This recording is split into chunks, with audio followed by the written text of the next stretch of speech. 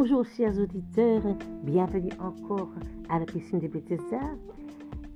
La doulos, l'esclave du Seigneur, je viens encore ce matin, en cette belle journée du jeudi, vous donner les impressions de l'Esprit de Dieu, les impressions divines que le Seigneur me met à cœur. Nous venons aujourd'hui à ce podcast, ce show quotidien que nous avons hebdomadaire chaque semaine et que nous appelons à la piscine de Bethesda.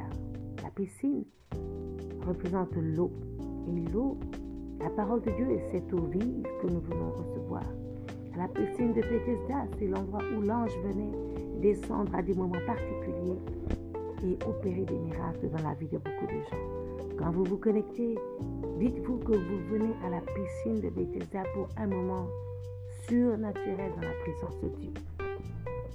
Alors, c'est une impression de 2-3 minutes et l'impression d'aujourd'hui, nous la trouvons dans Matthieu 2 au verset 9 et 10. La Bible nous dit que les mages, les savants étaient venus à la recherche de Jésus-Christ. Ils ont appris que le roi des Juifs était né. Un roi spécial était né. Et ils ont quitté leur pays dans l'Orient, venir à la recherche de ce bébé, du bébé Jésus à Jérusalem. Et pour ce faire, Dieu leur avait donné de suivre une étoile dans le ciel.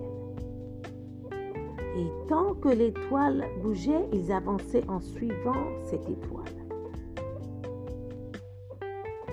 Alors vous allez voir que au verset 9, il nous dit, après avoir reçu ces instructions du roi, ils partirent. Ils virent alors l'étoile qu'ils avaient déjà remarquée en Orient, elle allait devant eux, et quand elle arriva au-dessus de l'endroit où se trouvait l'enfant, elle s'arrêta. C'est ainsi qu'ils avaient su qu'ils étaient arrivés au bout de leur voyage. L'étoile s'est arrêtée de bouger pour dire, voici l'endroit que vous êtes en train de chercher. Au verset 10, il nous dit, il fut rempli d'une très grande joie en la voyant. Mais je vais vous lire la version anglaise qui rajoute quelque chose. Elle nous dit, ils avaient du mal à contenir leur joie quand l'étoile s'est arrêtée au-dessus de l'endroit où se trouvait l'enfant. Ils avaient du mal à contenir leur joie. Et elle dit encore en anglais, ils étaient arrivés au bon endroit et ils étaient arrivés au bon moment. Et l'impression divine que reçoit, l'impression prophétique que nous avons ce matin pour vous, c'est que Dieu est en train de vous diriger au courant de cette journée et pour le restant de cette semaine. Que l'Esprit de Dieu est en train de vous diriger. Et nous voulons prononcer, et il veut que nous déclarons cette parole pour vous, que vous allez vous trouver à la bonne place, au bon endroit.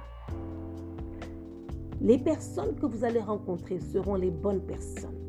Vous n'allez pas tomber entre les mains d'un mauvais docteur, d'un mauvais pasteur, d'un mauvais vendeur ou acheteur. Mais le Seigneur va vous diriger devant la bonne personne. Vous serez au bon endroit. Vos pas seront dirigés, divinement dirigés, inspirés par l'Esprit de Dieu. Il va retracer, rediriger vos mouvements, vous sortir d'une mauvaise direction et vous rediriger dans la bonne direction. Ne soyez pas surpris quand vous verrez des personnes annuler certains de vos rendez-vous parce que ce n'était pas la bonne personne. Même le fiancé que vous avez, qui vous a peut-être dit au revoir, ce n'était pas la bonne personne. Dieu a quelqu'un d'autre qui l'a préparé, programmé, orchestré pour vous. Et surtout, vous allez rencontrer cette personne au bon moment. Vous savez, rencontrer la bonne personne au mauvais moment ne peut pas vous aider. Rencontrer quelqu'un qui est en relation avec quelqu'un d'autre et pourtant c'est l'homme de ta vie ne peut ne pas être le bon moment. Mais le Seigneur doit d'abord le séparer des situations, des circonstances, des distractions autour de lui pour qu'il puisse te servir. Voilà, c'est ça le message pour vous aujourd'hui, que le Seigneur vous dirige. Soyez au bon endroit, rencontrez les bonnes personnes et surtout au bon moment. Soyez bénis, on se revoit bientôt. Bye bye.